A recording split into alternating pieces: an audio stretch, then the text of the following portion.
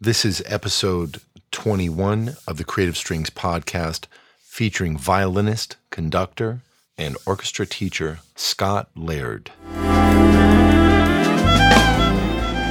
Hello, and welcome to the Creative Strings podcast. I'm Christian Howes, violinist, educator, and music business entrepreneur. I hope these interviews will inspire you to be creative in your life, in your art, in your business, in every way. So without further ado, let's get to it.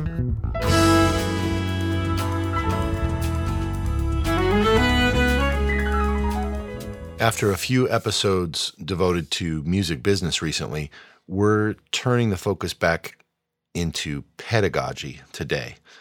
And a good friend of mine for many years, Scott Laird, that's his bag. He's a string teacher. He's been teaching in high school orchestras for maybe 20 plus years. Many of you know that I consider myself an educator, but I also frequently give it up, the respect to teachers who are day in, day out in school, in classrooms or in private studios teaching, and I have so much respect for these teachers. And Scott is one of these people. And one of the neat things about Scott, to me, is his breadth, the fact that beyond his deep interest in pedagogy, he's also a pioneering force in terms of having been into electric violins and improvisation, a multi-instrumentalist for a long time now. He's also a really serious conductor and just a great guy. So I'm super excited to have him on today. We're going to talk about a lot of pedagogy stuff, and it's going to take some different directions. Hope you enjoy it. I want to acknowledge our sponsors, Electric Violin Shop. Electric Violin Shop, as I say all the time, the thing I love about them the most and why and the way that you should use them really is by calling them. If you go to electricviolinshop.com/creative strings, you'll find their phone number there. You'll get an extra discount if you end up purchasing something from them, but you don't really need to purchase anything from them. Just call them and take advantage of their unparalleled phone support. They're totally expert at everything related to electric strings, whether it's amps, electric instruments, pickups, gear, accessories. They'll go as deep or as broad as you need them to. Also, Yamaha strings. I've worked with Yamaha for over 20 years. They're incredible supporters of music education and definitely all the projects that I'm involved with. I'm really grateful to them for supporting this podcast. They also make incredible string instruments, electric violins, cellos, violas, basses, and an acoustic line. If you're not hip to it, you should check out yamahastrings.com and get hip. And now let's get into this episode with my friend Scott Laird.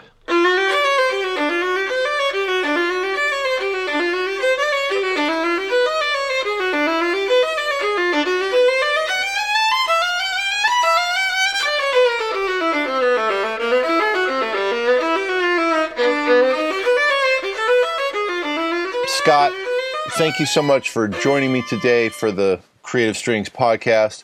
You and I go way back. We've known each other, I think, probably like 20 years. One of the things that strikes me about you is this confluence or this skill set that combines things such as a very serious background in pedagogy for classical teachers. You're a highly skilled classical violinist, a conductor. You've done a lot of serious conducting. And also, you're an improviser, and I know that you've been really involved in this discussion among let's call them the serious pedagogues, because I don't consider myself a serious pedagogue, but the traditional teachers who are trained as teachers in our classical music education around the country, and so you're a rare person in the sense that you know all these things so well. And I wanted to ask you a little bit just about that in terms of how you approach it from these different sides, maybe what makes you different, and or just that, what makes you different? How does that give you an advantage into this ongoing discussion about what good teaching looks like? Well, first of all, thanks a lot for having me today. I'm really excited to have this conversation. And I appreciate the question. Over the past 30 years or so, I feel like I've been not only a teacher, but also a student continuously. And I think back on my training as a kid, growing up in a modified Suzuki program and developing my ear from the time I was about 6 years old and learning to play through the Suzuki method, and then moving on through programs in music education. One of the things that I found early on as a teacher is that if something struck me as interesting or exciting, that I could bring that into my classroom, and it would probably be interesting or exciting to my students. And I'm thinking back to just my personal experience as a musician in middle school and high school, and I played bass in some rock bands, but I never really learned how to improvise on my violin until I was an adult and teaching. And I thought, well, it'd be pretty cool if I learned how to do that. Then I'll bet I could teach students how to do that or incorporate it into my teaching, and they would probably think that would be wonderful as well. And a little bit of positive affirmation with that went a long way. I can think all the way back into the 80s when I got to know Mike Marshall and the Modern Mandolin Quartet while I was working in Palmyra, Pennsylvania. And they came into the school and they did a residency with my students. And I thought the bluegrass element of the mandolin was so cool. So we started a camp to teach kids how to play bluegrass music in the summers. And I didn't know a lot about it, but I thought, okay, I can learn a little bit about this and I can facilitate the teaching of it. And that camp was really successful for a number of years in Palmyra. I had another group of students who got signed to a record label playing thrash music in the late 80s, and they asked me to play on their records. So I learned as much as I could about thrash music and played on those records and received a fair amount of notoriety for that work in the late 80s and early 90s. And then after that, I started thinking, well, I better learn how to improvise for a variety of reasons, and I started bringing that to the table. And one of the things that has become an ongoing sort of theme in my teaching is that I try to bring functional musicianship into every orchestral rehearsal, into every violin lesson, or even every pedagogical seminar that I lead. That in the end, one of my strong beliefs is that we have to be functional as musicians, as well as technically proficient or able to regurgitate something else. We need to be able to see the really big picture, which ultimately that's what improvisation is in so many ways. So that's just been sort of a career-long goal of mine. That's amazing. I love the fact that you kind of called it out as functional musicianship. What does that mean to someone maybe coming up in the 80s who was doing quote unquote just straight up classical pedagogy? Like, what's the difference between that and functional musicianship? Yeah, functional musicianship to me, I teach this in my piano and guitar courses that I teach here at the North Carolina School of Science and Math right from the very beginning. And the way I couch this is that you learn skills on your instrument, and we also teach music theory. And functional musicianship to me is when your music theory, scholarship, and comprehension intersects with your playing skills. And that can happen at so many levels. I think the best case study for me has been my son, Matt, who's a music major at UNCG right now. And he's sort of grown up in this household where we're not only striving to represent all of the best in classical music playing technique and instruction, but also where we jam on our guitars or on mandolins or on fiddles or piano or whatever it happens to be, and try to incorporate everything we know about music theory into everything we know about playing. And when those two things intersect, that's when real creativity and music making happens. And I really believe that can happen and should happen in the orchestral rehearsal on a day-to-day basis. It should happen in a non-traditional musical setting every time you encounter it, that the great skill intersects with comprehension and scholarship in music theory. That's when you can do anything as a musician. Wow, that's awesome. How do you bring, teaching functional musicianship into the orchestra classroom? Or can you give an example? Oh yeah, absolutely. I think one of the great examples that I like to use is the rhythmic grid, which I articulate all the time in orchestral rehearsals. So many conductors, when rhythmic issues are less than perfect, the first answer is to simply say, "Hey, watch the conductor."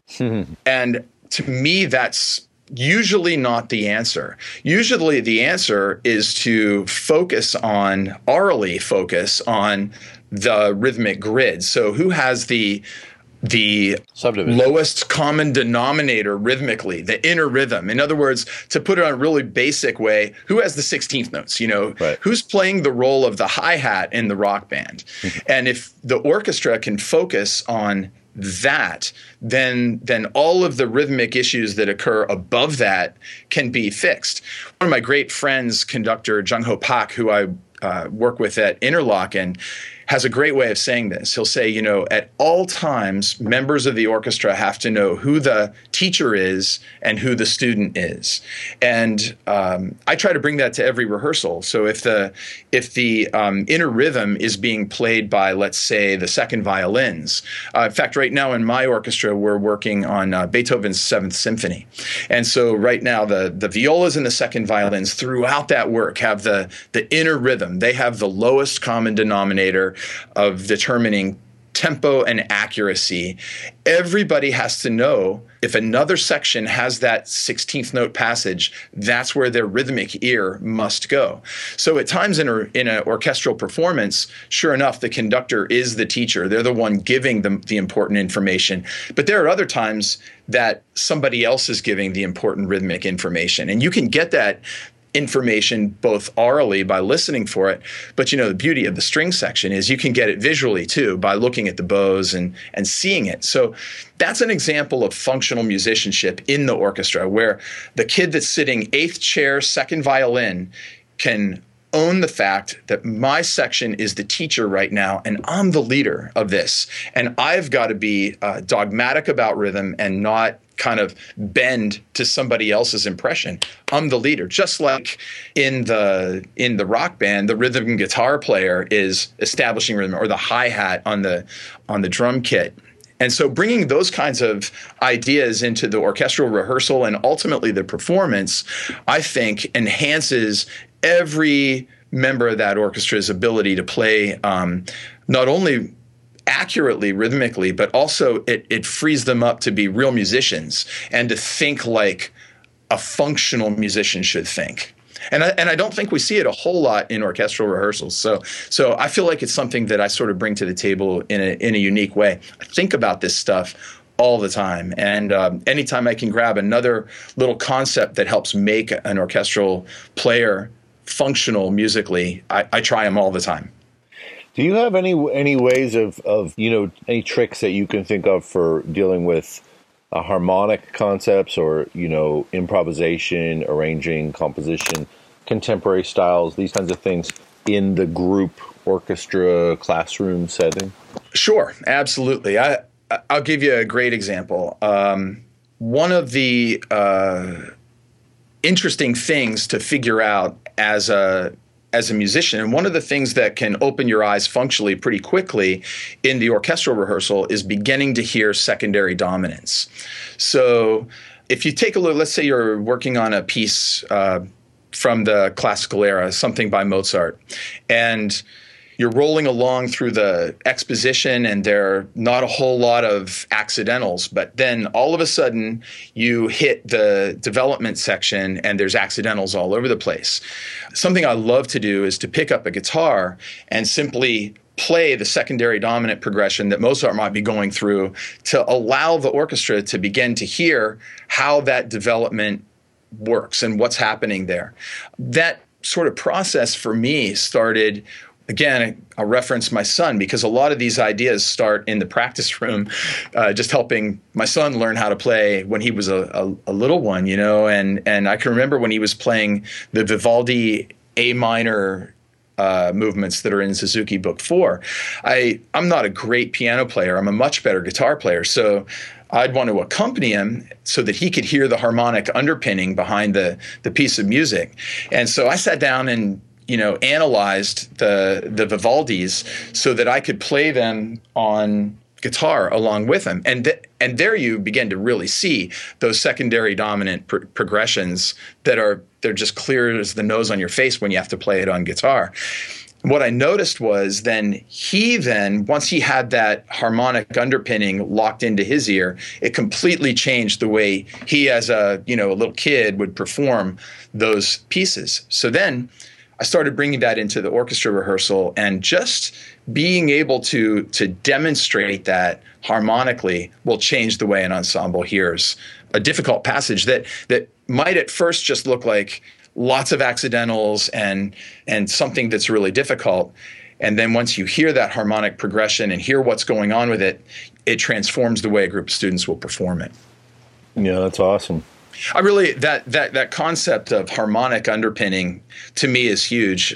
I think about that when I'm teaching even stuff like scales or upper positions, shifting. If you can attach harmonic underpinning to melodic exercises, no matter what they are, it transforms the way students approach them. Wow.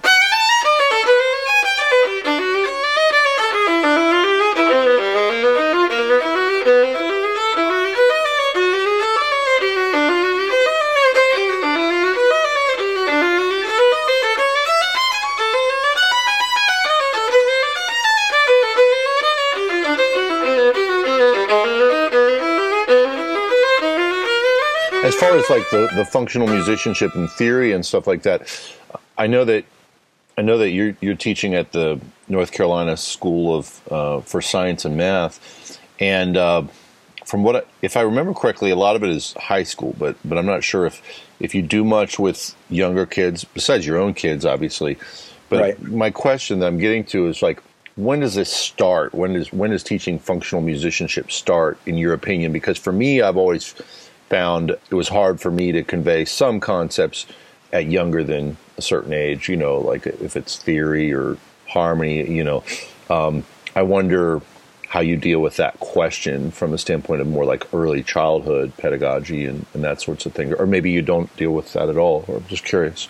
Well, I would say that I really believe in what my friend Jim Chellan referred to as the Gestalt approach. Your first lesson is foundational, and so I really believe that every lesson kind of builds that wall of understanding and comprehension. So I believe approaching everything functionally from the very, very beginning is important. And I would stress that I'm not an early childhood specialist by any means at all. And in fact, over the years, what I've sort of noted is that because I'm not working in the elementary arena on a daily basis, I try to avoid doing too much along those lines, except that I try to, any of these ideas or philosophies or sort of big picture ideas that I develop or begin to think about on a large scale basis, I try to make sure that they have application at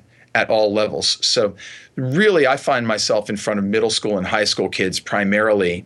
To answer your question about the School of Science and Math, we're an institution for 11th and 12th grade students from across North Carolina. So in my daily work, I'm really only working with 11th and 12th grade students, but my work at Interlochen and lots of conducting appearances with middle school groups kind of keeps me in that arena as well. And It's been so interesting in recent years. So much beginning strings in the schools really starts at the middle school level in a lot of states. So you sort of do find yourself working with these early adolescent kids that are still relatively early in their playing. But functional musicianship to me has so many meanings. But if we go back to that harmonic conversation that we were having a little bit ago, it's never too early to have a harmonic underpinning to something that you're learning to play. And I really think most of the pedagogues working today really understand that. If you look at any of the new method books that are coming out for school string orchestras, they almost all include MP3s and harmonic underpinning for the most basic of songs that children learn. Even if they're learning rhythmic exercises on open strings, there might be some kind of a really cool backing track that they can play along to hear how that open A or open D or open E fits into a greater harmonic structure. And so, I think it's essential right from the very beginning. Well, to me, that strikes me like sort of like having an accompaniment. And, right. Even like starting as a Suzuki kid, listening to recordings, hearing the songs with accompaniment, go to your lesson, you play for your teacher. And, as a violinist, that's one of the things that I think kind of handicaps us in a way, is because we don't have a way to easily play the harmony. We play the melody, but we can hear the accompaniment. We play with our teachers. That for me never gave me what I would say call functional musicianship in terms of harmony. But for kids that are learning piano and guitar in school in group classes, I think that they're developing functional musicianship around harmony, because from day one, a guitar player has to learn a song and they have to actually play the chords and look at a lead sheet. So that to me, now you may disagree, and I'd love to hear your opinion. But do you think that, first of all, do you think that that's more of a explicit way of making someone deal with the harmony? I totally agree with everything that you've said, and I think pedagogy is systematic and it's sequential. So you have to sort of choose your battles a lot of times. And so if you think about the role that a guitarist, like when you're learning early guitar skills, well, I'll just use my guitar class as an example. In my guitar class, kids take them, if they take a term of guitar, I want the kid to walk out of that first term with a little bit of learning to read tab, because that's how kids learn. That's how everybody learns a lot of guitar. I want them to learn some strumming technique and chord functional, just harmonic stuff in terms of playing chords. And I want them to learn a little bit of note reading. So that's my goal in one term of guitar.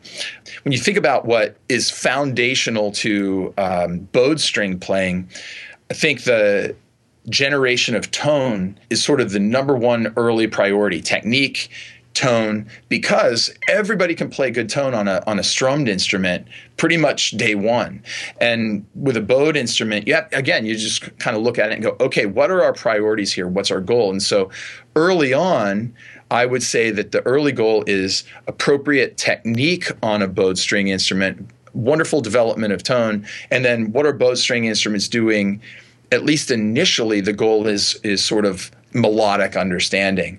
But the trick here is when the kids get into when they get far enough along that then you can begin incorporating harmonic understanding, chord structure, and I would say for a bowed string instrument, it's really understanding the role that they play at any given time. That's, to me, probably would be a higher priority to me than learning, let's say, to strum chords on your violin, because how often are we doing that really initially? But this idea of, okay, student and teacher that we talked about before in even a string quartet setting or a small orchestra with young players, it's super important that the basses understand that they're providing harmonic information that's going to run the whole way up the orchestra. And then how do we listen to that harmonic information, and what's their role versus the color instruments in the middle of the orchestra versus the melodic instruments on the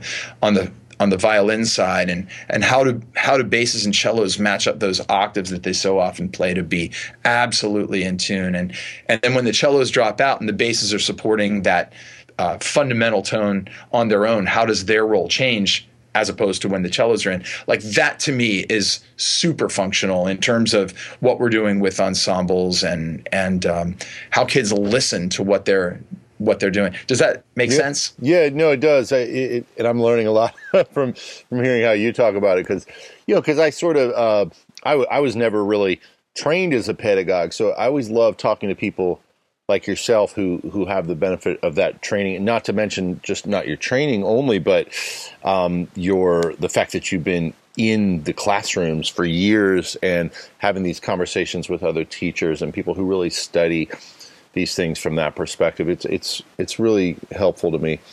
But I would just jump in and say that as I look at, again, my life and my progression as a musician, my interest in being able to do more on my violin and to be a functional musician on my violin, I think so much of my work really still to this day is based around my tone and my playing technique, and that has allowed me then to focus in more recent years on chord structure, how I can work around. Let's say I play in church all the time, and I walk in and just did yesterday. I walked in and got handed some lead sheets, and then I just kind of go. And it's been sort of this lifelong progression of now, how do I take what I know about my playing technique that now is so natural and I don't have to really think about technique so much, and now I can apply those technique and tone concepts into my work where I'm really thinking much more about harmony and harmonic structure and my role within the context of a larger group. And it would have been much better for me had that started when I was in middle school. For me, it just so happens that started as a bass player, and taking actually a lot of that interest for me began my junior year of high school. I had sort of fizzled out on piano lessons, and my parents were like, okay, we've spent a lot of money on piano lessons and you've not really gotten anywhere. And a guy in my hometown named Jeff McGee was, I believe, working on a composition major at University of Michigan. He was home for the summer. So my parents sent me over to Jeff's house and asked him to give me private theory instruction. And Jeff taught me all about the circle of fifths and taught me how to play a 1-4-5 progression in every key around the circle of fifths. And all of a sudden, I became a songwriter. That's where that happened for me. And boy, if we did that earlier in middle school or from the very beginning, where kids are really hearing and understanding that stuff, the sky's the limit. Love that. I want to go out on a limb here and share kind of three ideas that come to me for ways that classical or Suzuki teachers could introduce some functional musicianship lessons early on. And essentially, I think these are the kinds of things that guitar players learn immediately, but that as someone who was trained from Suzuki from age 5, I didn't start dealing with until I started playing guitar when I was 15 or 16, like you. So here's one idea, and you can either just say, yeah, you love it, or no, there's a problem with that, or maybe you want to add to it. So first one has to do with groove, and you addressed it in your own way, I think, talking about subdivision in orchestras. And I got a lot of training from the best conductors and teachers that I worked with who talked about the importance of subdividing in a classical context where the pulse moves still, right? There's still a lot of, some rubato that happens. But why not have kids from the beginning on their Suzuki songs, for example, be clapping out the groove with the offbeats? Like, so for example, one of the things I do with my son now, Dalton, who's almost 7, and that I did with Cammie, who's 19, from age 3, is on all the Suzuki songs. If I don't have my violin and I'm accompanying them during their practice sessions, then I just beat out time. And I like to do the offbeats. So if it's like, do, do, dee, dee, dee, dee, do, and I'll try to keep it, pretty much like a consistent, dum, bum, boom, boom, beam, beam, boom, boom, beam. And you probably can't hear my foot, but it's given the 1, 1, right? Or something like that. Yeah. Like any of the songs, like getting that groove going and getting that backbeat as a part of it. Do you like that idea, or do you see a problem with that idea? No, I love it. There's nothing wrong with that idea. In fact, I think that I think the idea of backbeat is one that took me a while to figure out later, because I never really had that introduced as a youngster. And I will tell you, I'm certain that the first I really started thinking about groove and backbeat was in the experience that I referenced earlier with Mike Marshall and the Mandolin Quartet, when I heard them just start rocking bluegrass stuff. And there's that constant backbeat going. And I use the word groove all the time in orchestra rehearsal, and the concept of groove. And because while rubato and expression are a vital part of what happens in an orchestral setting, I find orchestras fight each other all the time rhythmically. I'll give you a great example. This is almost like a current pet peeve of mine, and it's really it's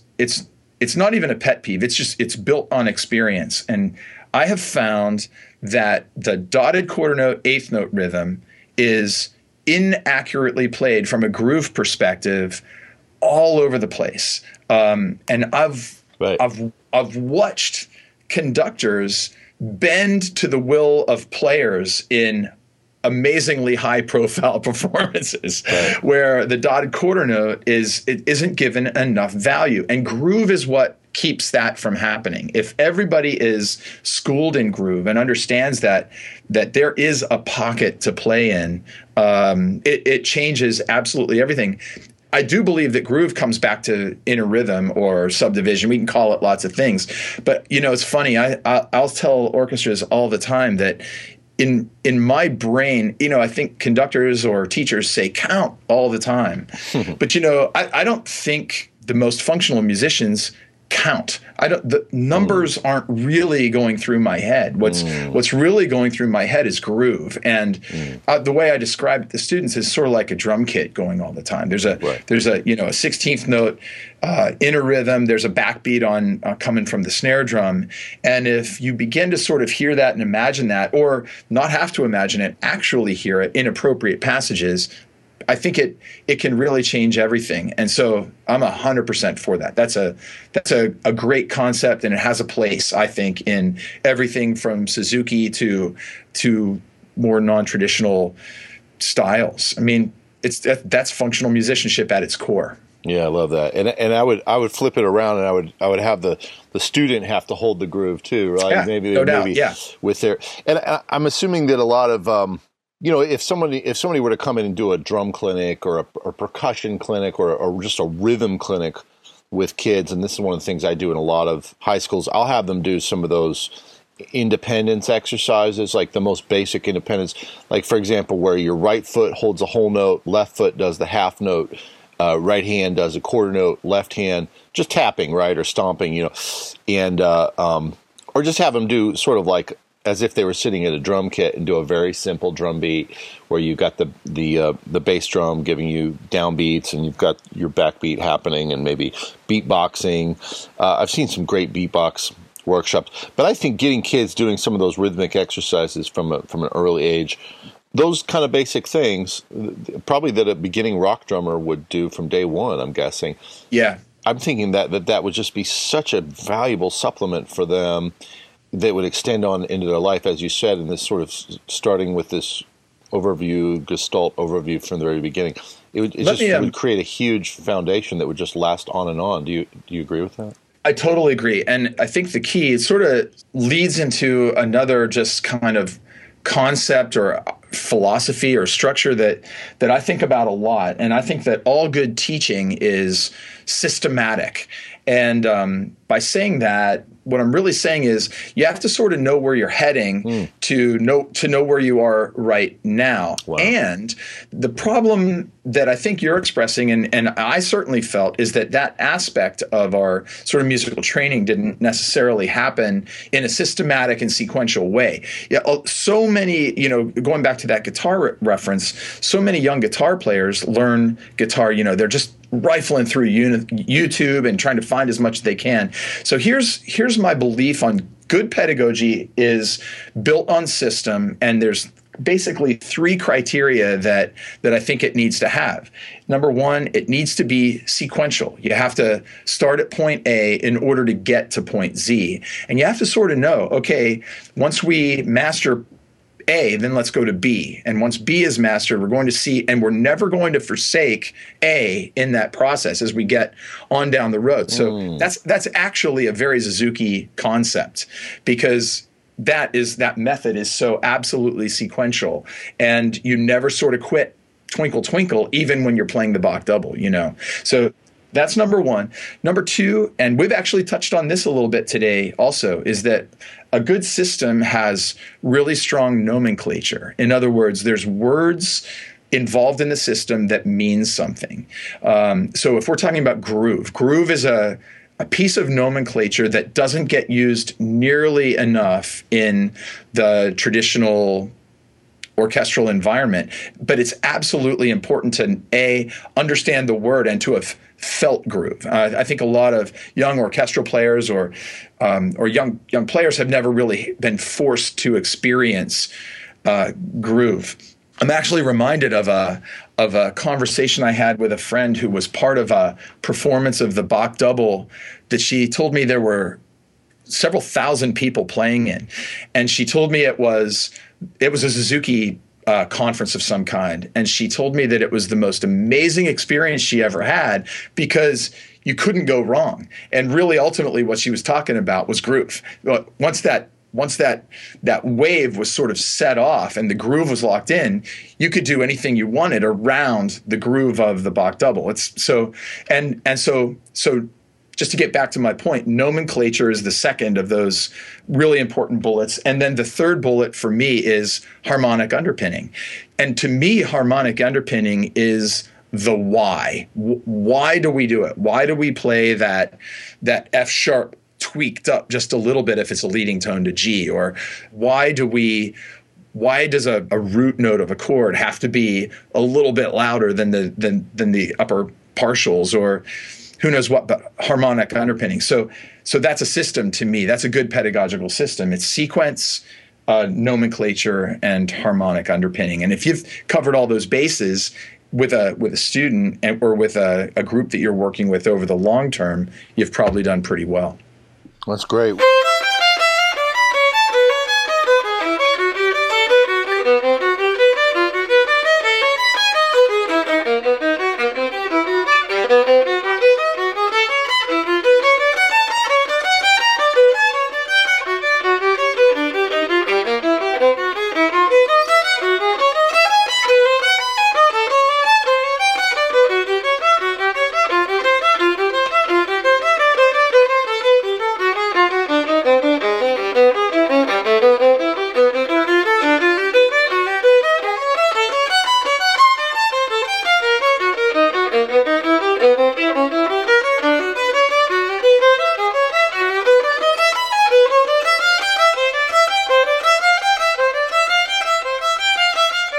The other two that I have are related to, I guess we'll say, harmonic. Would you call it functional musicianship? Yeah, functional musicianship when it comes to harmony and form, or harmonic form, if you will. So this is, again, the things that I wish that I would have learned growing up as a Suzuki kid, and that I immediately learned once I started playing bass and guitar, like you, in high school. I think that a kid who is in Suzuki Book 1, I think a cool exercise to have them do in their lesson would be to say, okay, listen for when the chords change.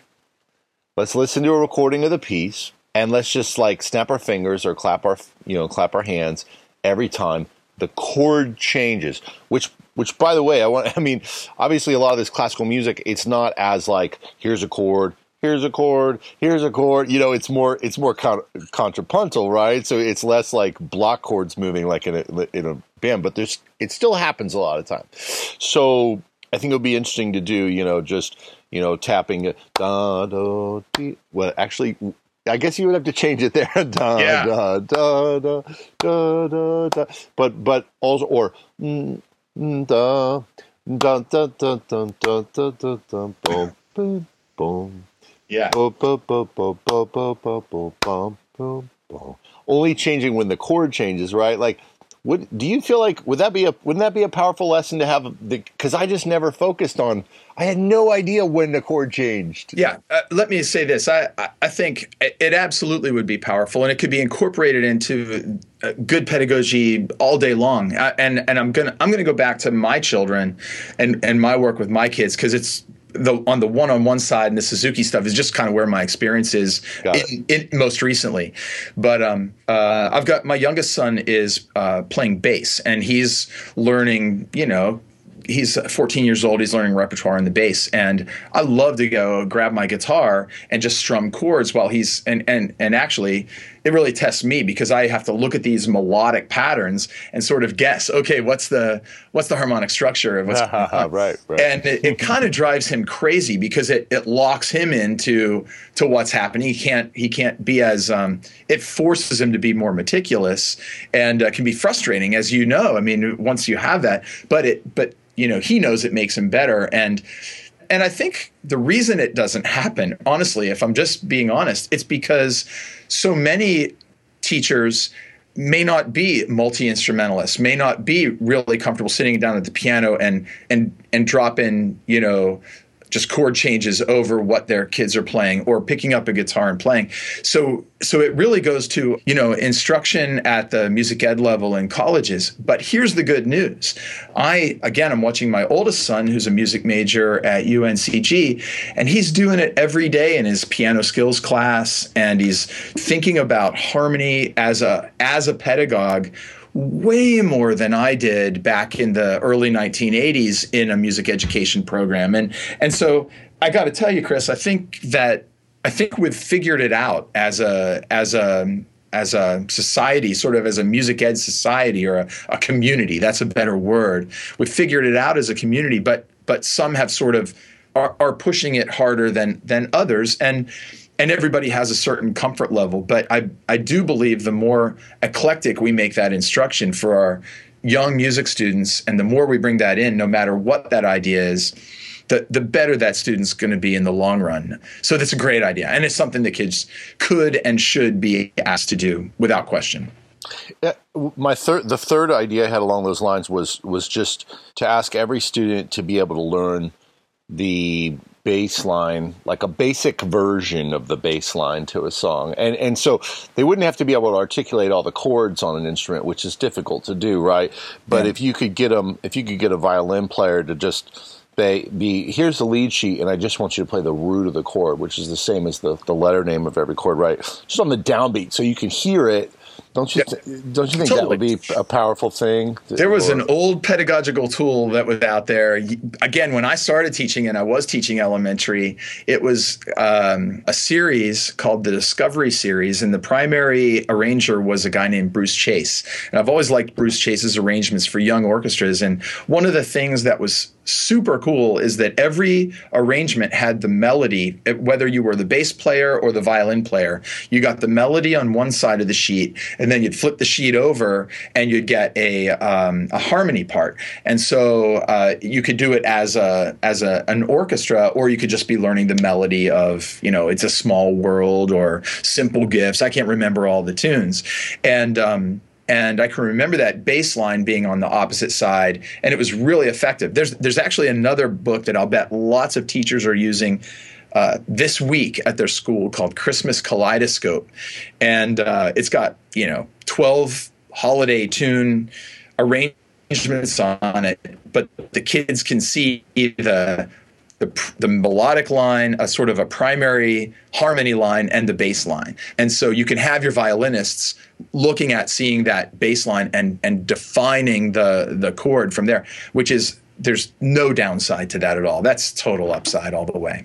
I love that. These three ideas, the one of just kind of having a kid play the groove on any song, or learn a basic groove and play with the groove, and or set the groove, put their instrument down and set the groove somehow with clapping and stomping. And another one, which is just to test their awareness and build their awareness of when does the chord change, the harmonic rhythm.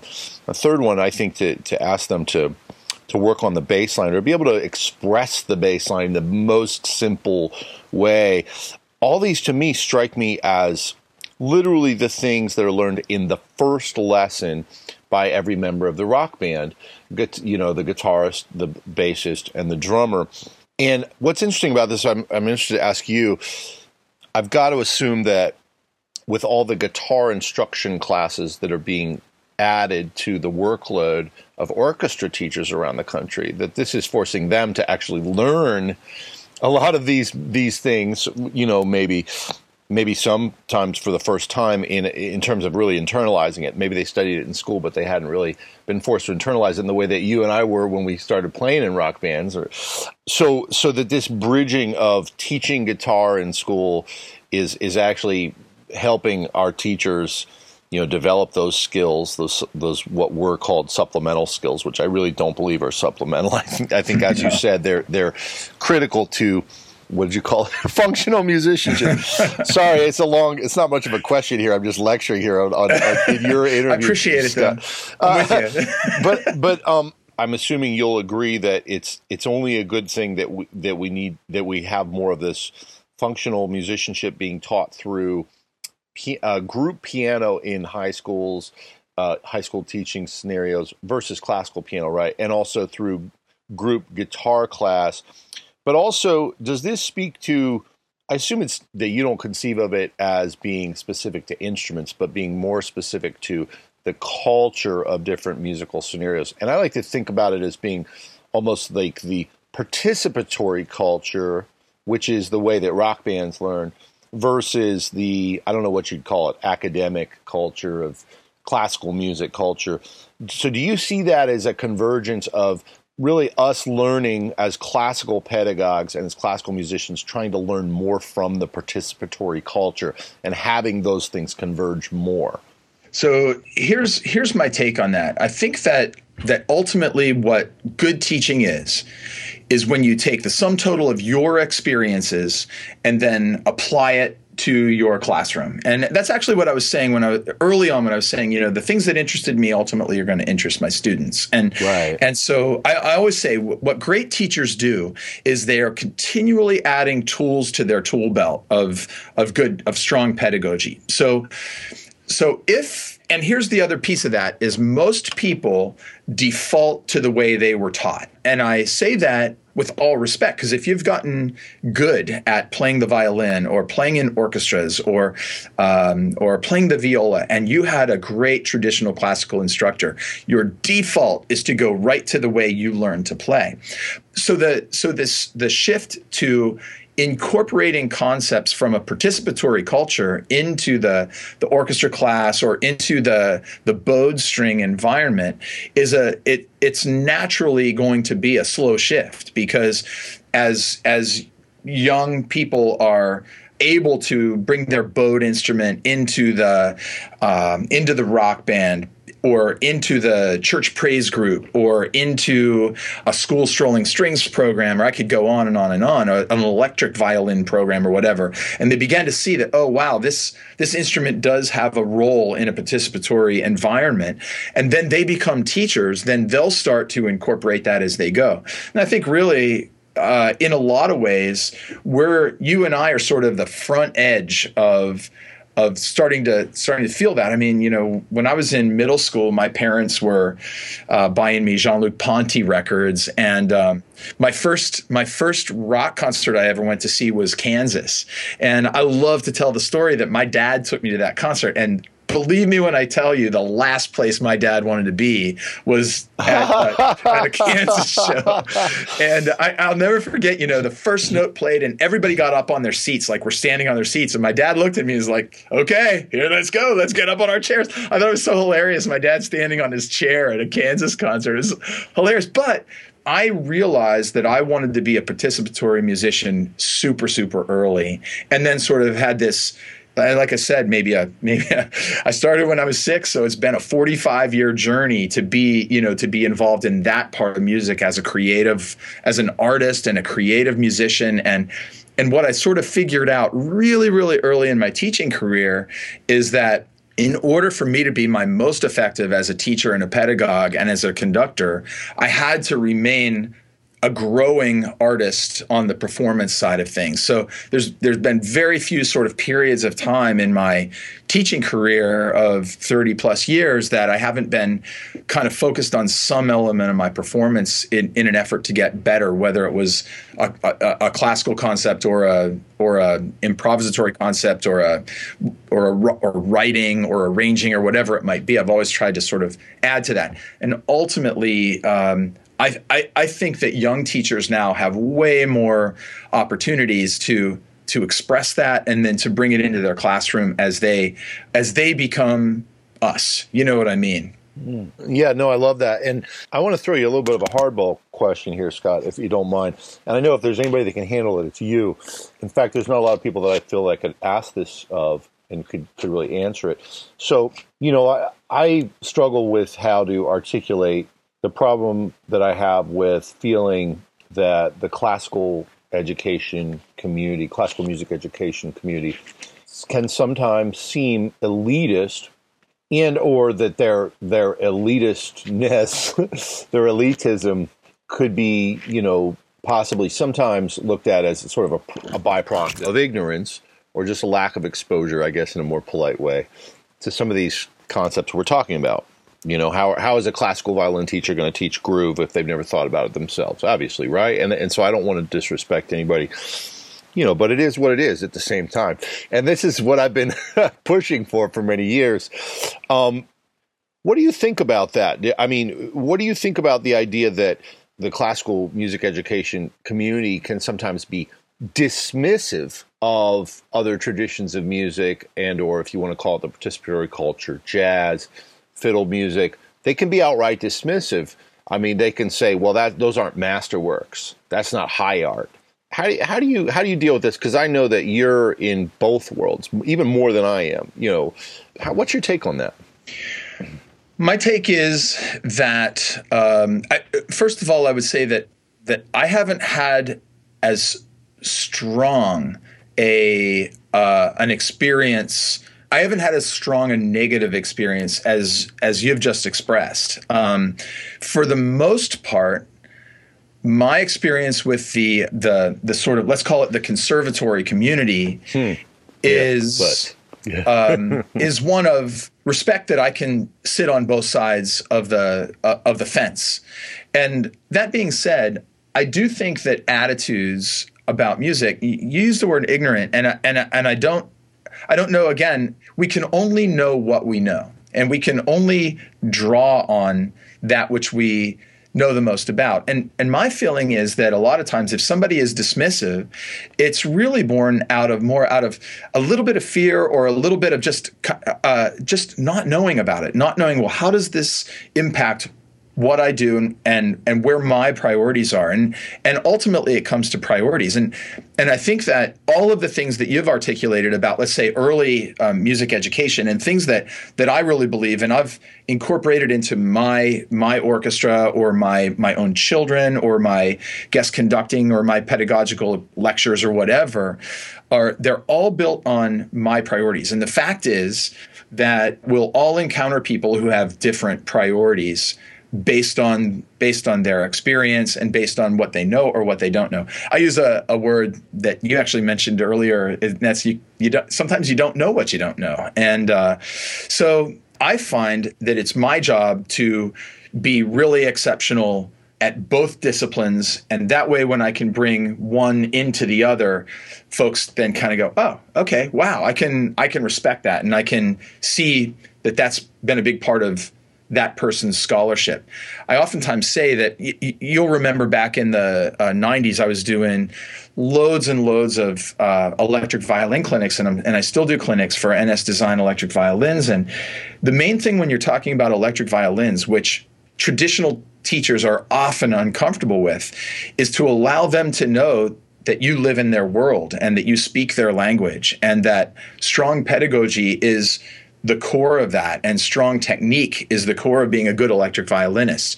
So some of it is simply making sure you have legitimacy on both sides. And that's a place that I feel like, I don't know that I'm uniquely qualified to do that, but I'm I'm certainly part of that process, and it's something that I really care about.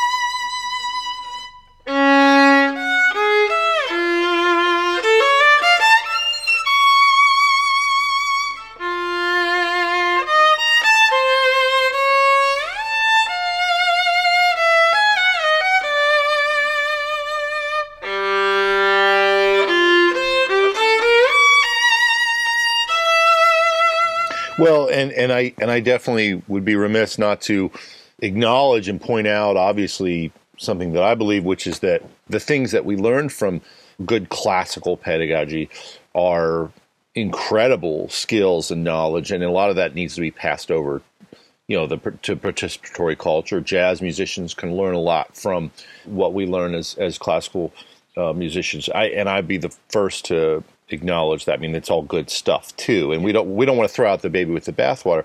But if I could just go a little bit deeper with, something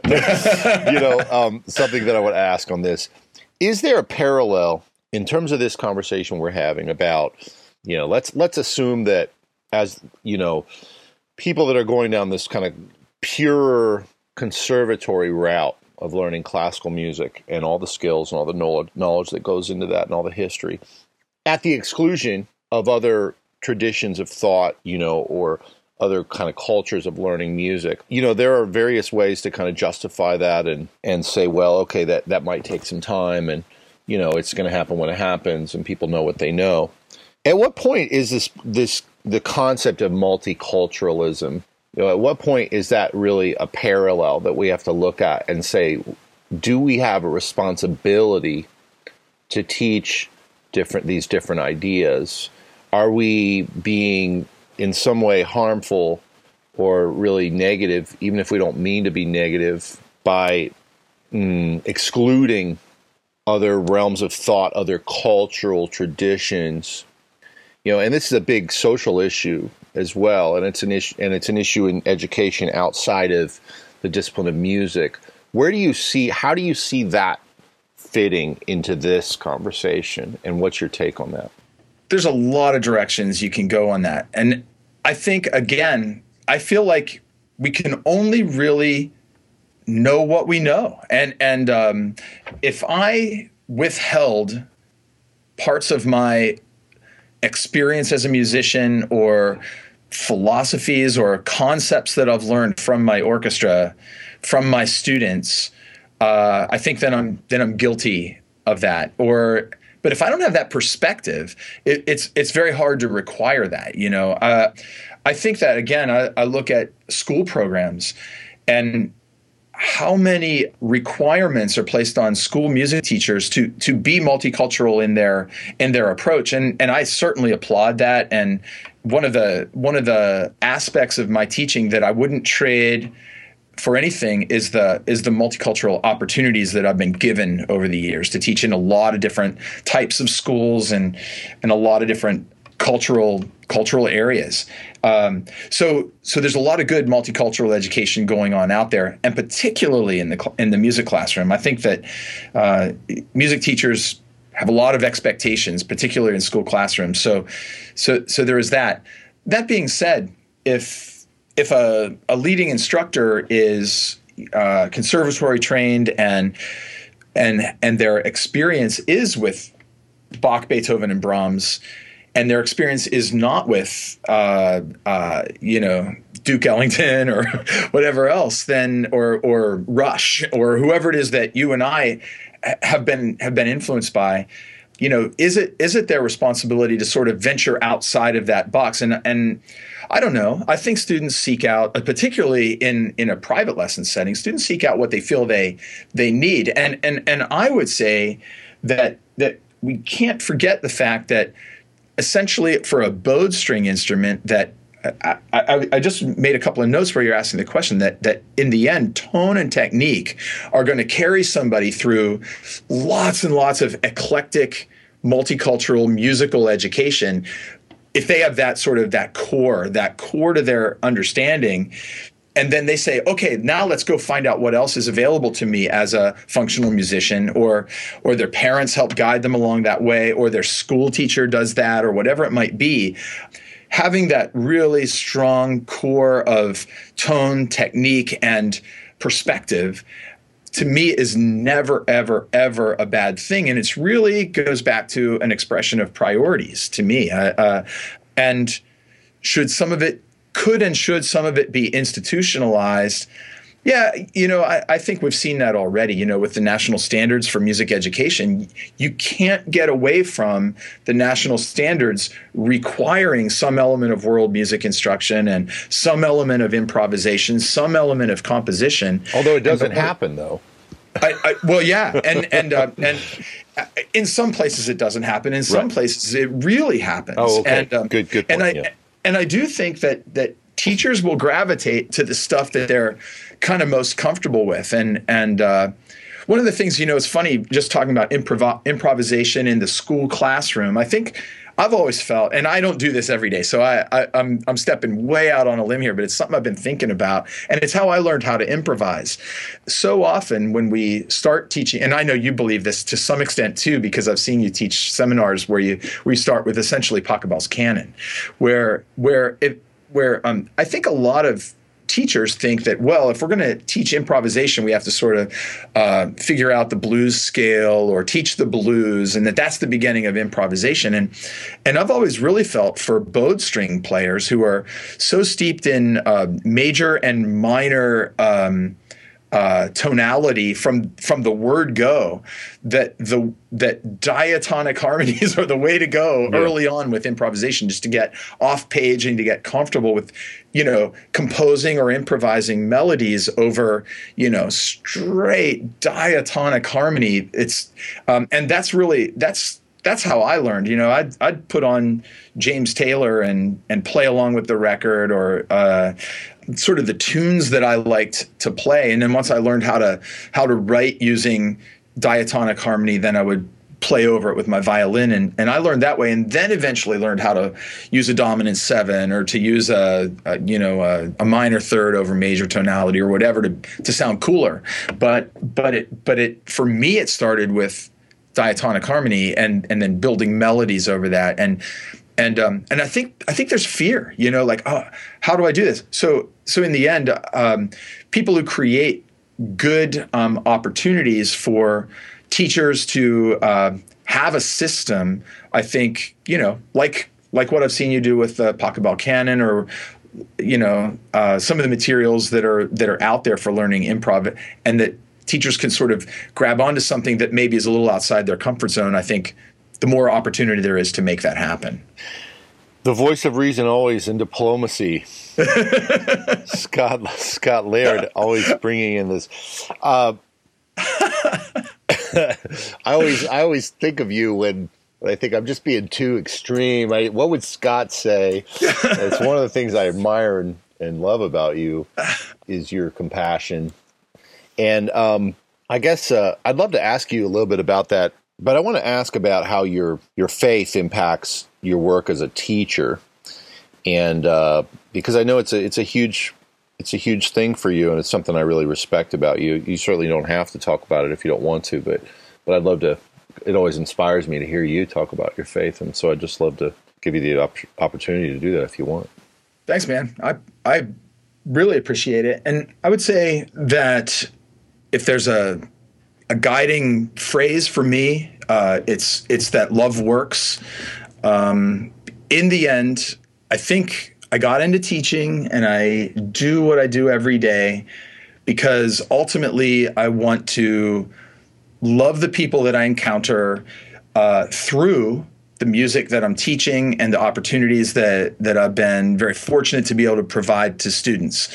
And I believe that great music making starts with great relationships, and that if I can just love the people around me and encounter them in a way that they know they're respected and that they're valued on a daily basis, then I've done my job in beginning that relationship. And then things are then there's an openness to to the musical ideas that I want to present. And I just over the years, I've found that that works. It works for me. And we have a philosophy here at my school that we're going to put the needs of our individual students above the needs of our ensemble, which sounds really paradoxical to the way most ensembles are run.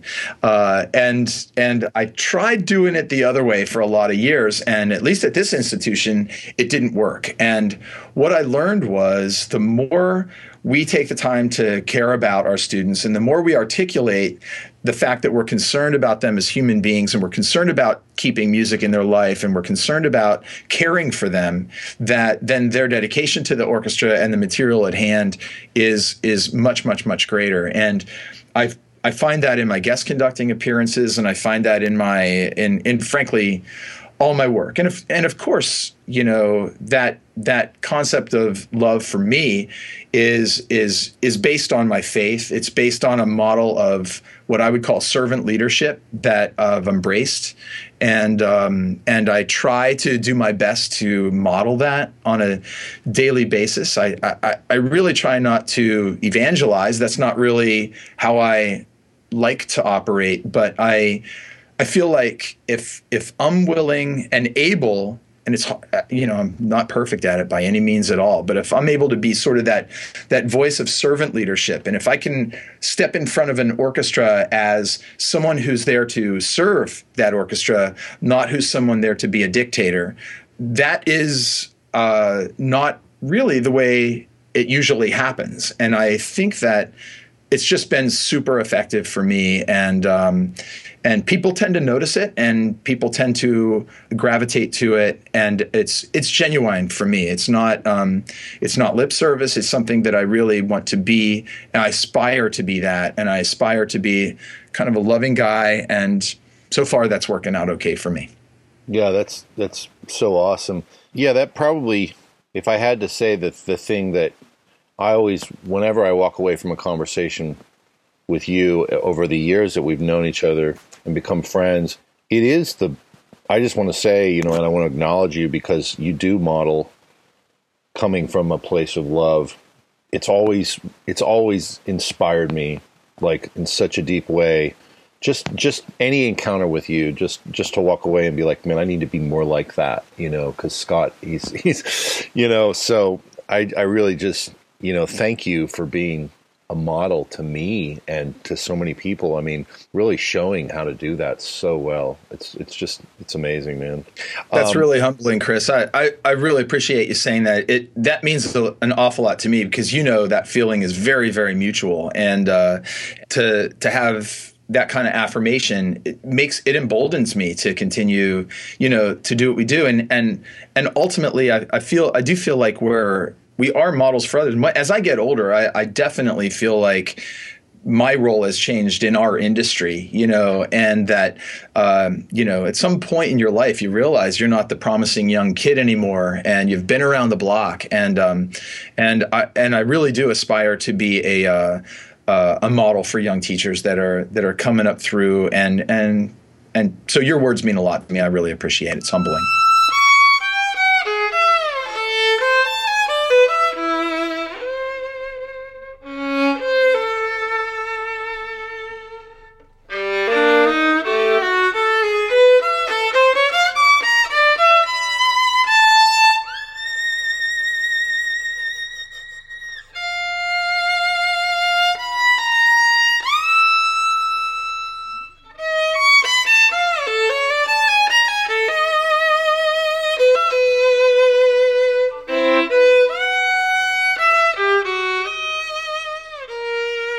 I got to bring this in our closing for today, at least. I want to ask you what you think about this final thing, and it ties into what you just said. As I said, I'm not a trained pedagogue. I never studied, teaching, but of course, as you know, I do a ton of teaching in my own realms. But I stayed in Norway this summer with a family of a full-time teacher, a couple full-time teachers, and Obi was my host, and he's been a teacher for 30 years. He's taught in high school, middle school, elementary, general, subjects, not music, in schools in Norway. And I said, yeah, what does it mean to you to be a good teacher? And he told me, he said, there's just three things you need to know. And one is you need to know your stuff, know your subject matter. Two is you need to speak to the children at their level. You need to know their level and meet them at that level. And he said the third thing is to always come from a place of love, or in other words, just love them. And he said, and that's it. Those are the three things that make a good teacher. Do you agree with that, or is there anything you'd add to that? Or? Well, I agree wholeheartedly. I think that the beginning of two of those things are the beginning of being heard by anybody. Caring for people and being interested in what they're interested in, and caring for them is the beginning of any conversation, really. Think about the people you encounter that are just into themselves, and we turn them off pretty quickly. And so that's foundational to teaching. In fact, my friend Rebecca McLeod from the University of UNC Greensboro and some others have done research on master teachers, and they've found that master teachers use over 75% of their students' names in their classroom in every single class period. So, in other words, simply referring to your students by name goes so far with kids, because that happens so infrequently in their day in a school classroom. So that's the beginning of teaching success, because people become open to us. And knowing your stuff, the first one you listed is, I guess I'd call it 1A, because if we haven't done the background work to really know what we're talking about, to have well thought out ideas and these pedagogical systems or whatever. I mean, kids can sift through that. Students can sift through a pretender really, really quickly. And so I really believe that as well. And what was the second one again? I just have lost my train of thought a little bit. Meet them at their level. Yeah. I had a thought about that when you mentioned that as well. And I totally agree with it. I think so often people get to talking over or under the heads of students. And that's the hardest one of the three, I think.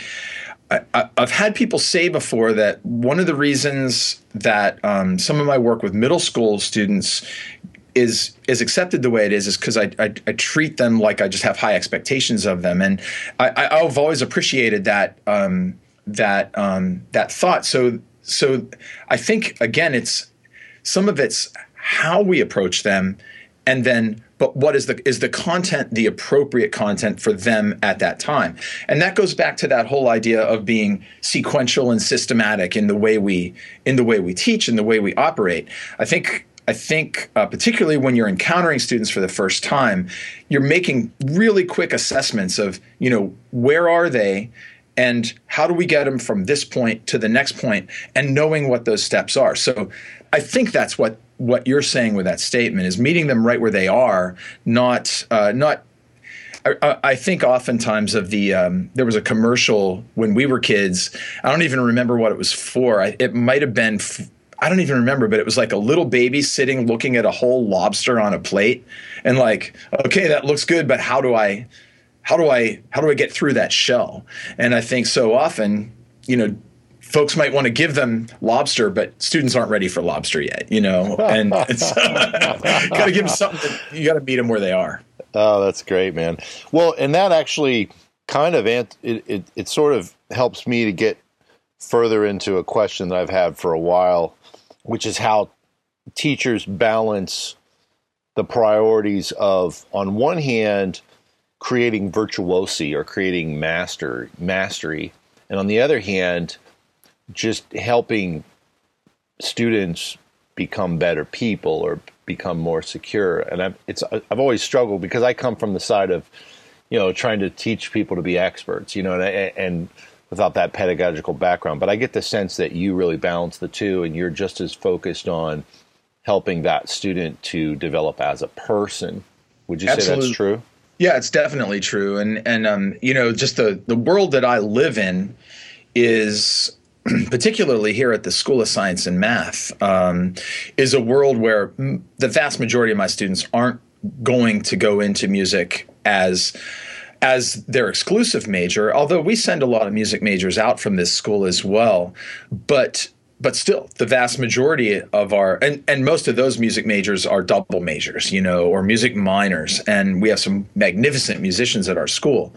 But everybody's going to be a human being, and everybody's going to be a music appreciator. So I think that our goals would be that music's a vehicle. We want excellence, and we understand here at the School of Science and Math that music's a portion of their life here, and they're in a really rigorous academic program.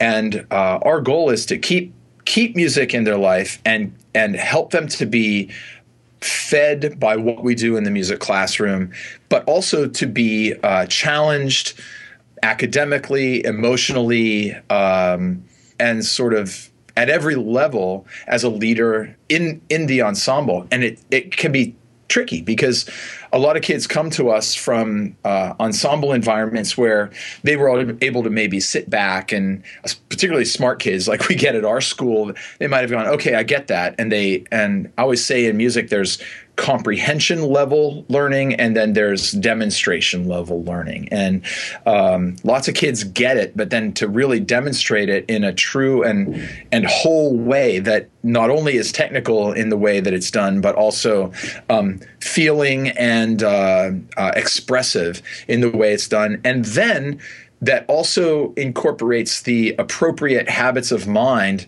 that musicians need. And that's a level that we haven't even touched on yet about, what does a musician need to be thinking while they're sitting in an orchestra or playing in a rock band or in the practice room. And habits of mind are a whole nother layer of the things that I like to think about. But absolutely. And all the while knowing that our goal is excellence and complete mastery.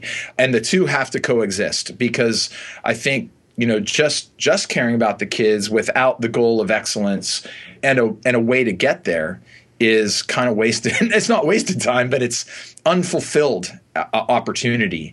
And of course, doing the opposite, I think, also is unfulfilled opportunity, because in the end, we're all in this together. We might as well enjoy it and help each other to be better, and care for each other along the way too.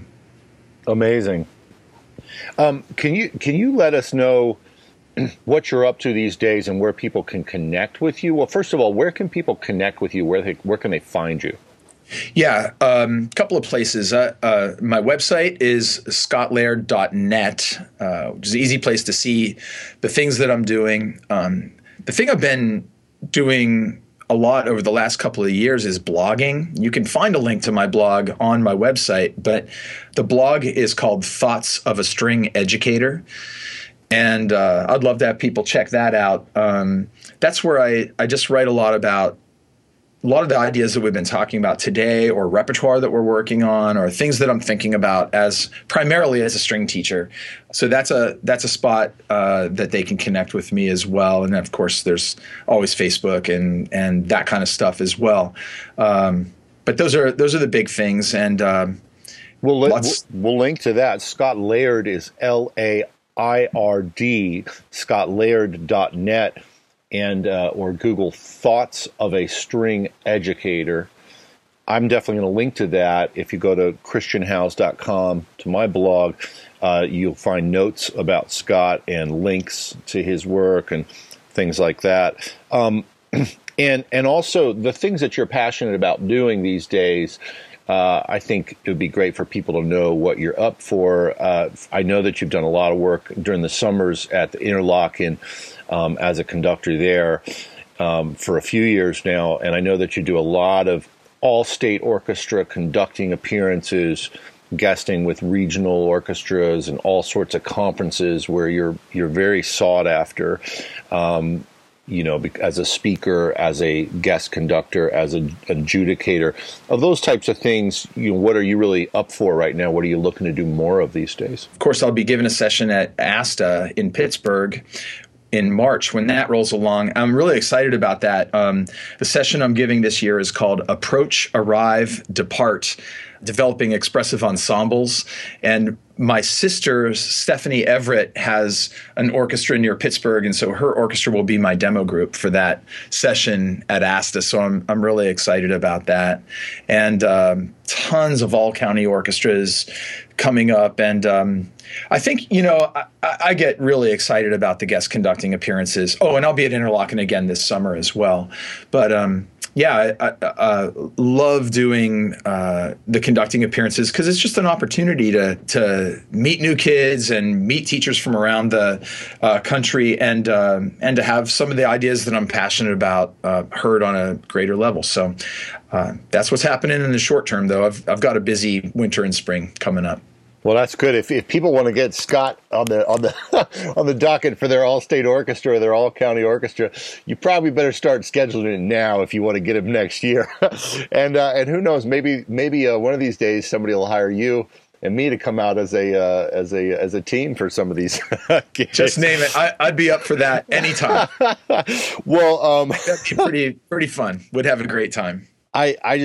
I want to say again, not to overdo it, but I do believe that teachers, can be undervalued, and a lot of people don't understand the level of training and the level of thought and even the kinds of things that teachers think about. And you've really illustrated a lot of those today in this conversation, which just again makes me have so much respect for the really heroic work that you and many other teachers do.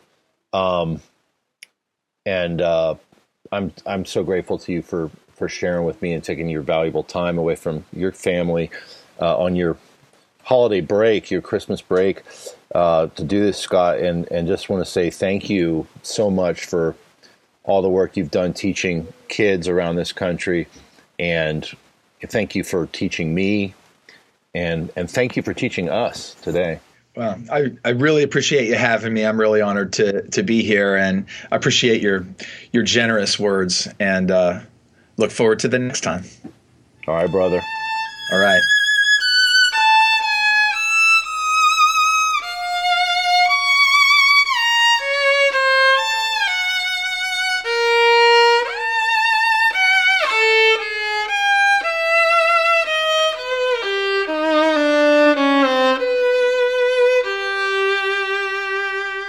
Thanks for listening in on this episode with Scott Laird.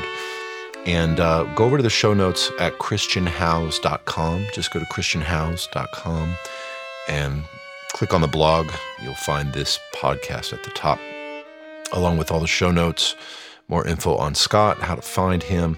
I would really appreciate your comments there, a share. Share this with your friends on email, Facebook, Twitter, whatever it might be. And let me know if there's something you'd like for us to cover. If there's any questions, any kind of feedback whatsoever, you can reach me at chris@christianhouse.com. Again, huge thanks to our sponsors, Yamaha Strings and Electric Violin Shop. And don't forget, if you go to yamahastrings.com, you can get on their email list. They've got a bunch of good stuff. And if you go to electricviolinshop.com/creative strings, you can access their unparalleled phone support. You can also even get a 5% discount on any purchases just by going through that link and letting them know that we sent you. This time of year, in late March, we're gearing up at Creative Strings for the summer conference, which happens the first week of July every summer in Columbus, Ohio. If you haven't been to the Creative Strings Summer Conference, you're missing out. And this year is our 15th year. I'm so excited about our 15th year. We've got a lot of really special things that we're doing. And it's just exciting to me to see generations changing within the string world, within the music education world, within the culture of performing arts, and seeing how our community at the summer conference is a part of that, and just being educated and inspired by the incredible people that come from around the world every year. So do go to christianhouse.com/education if you'd like to learn about the summer conference, or if you'd like to learn about the Academy, our online program, take a free lesson with me, and learn about our outreach in schools and studios and all that good stuff. Thanks again for listening, and we will see you next time.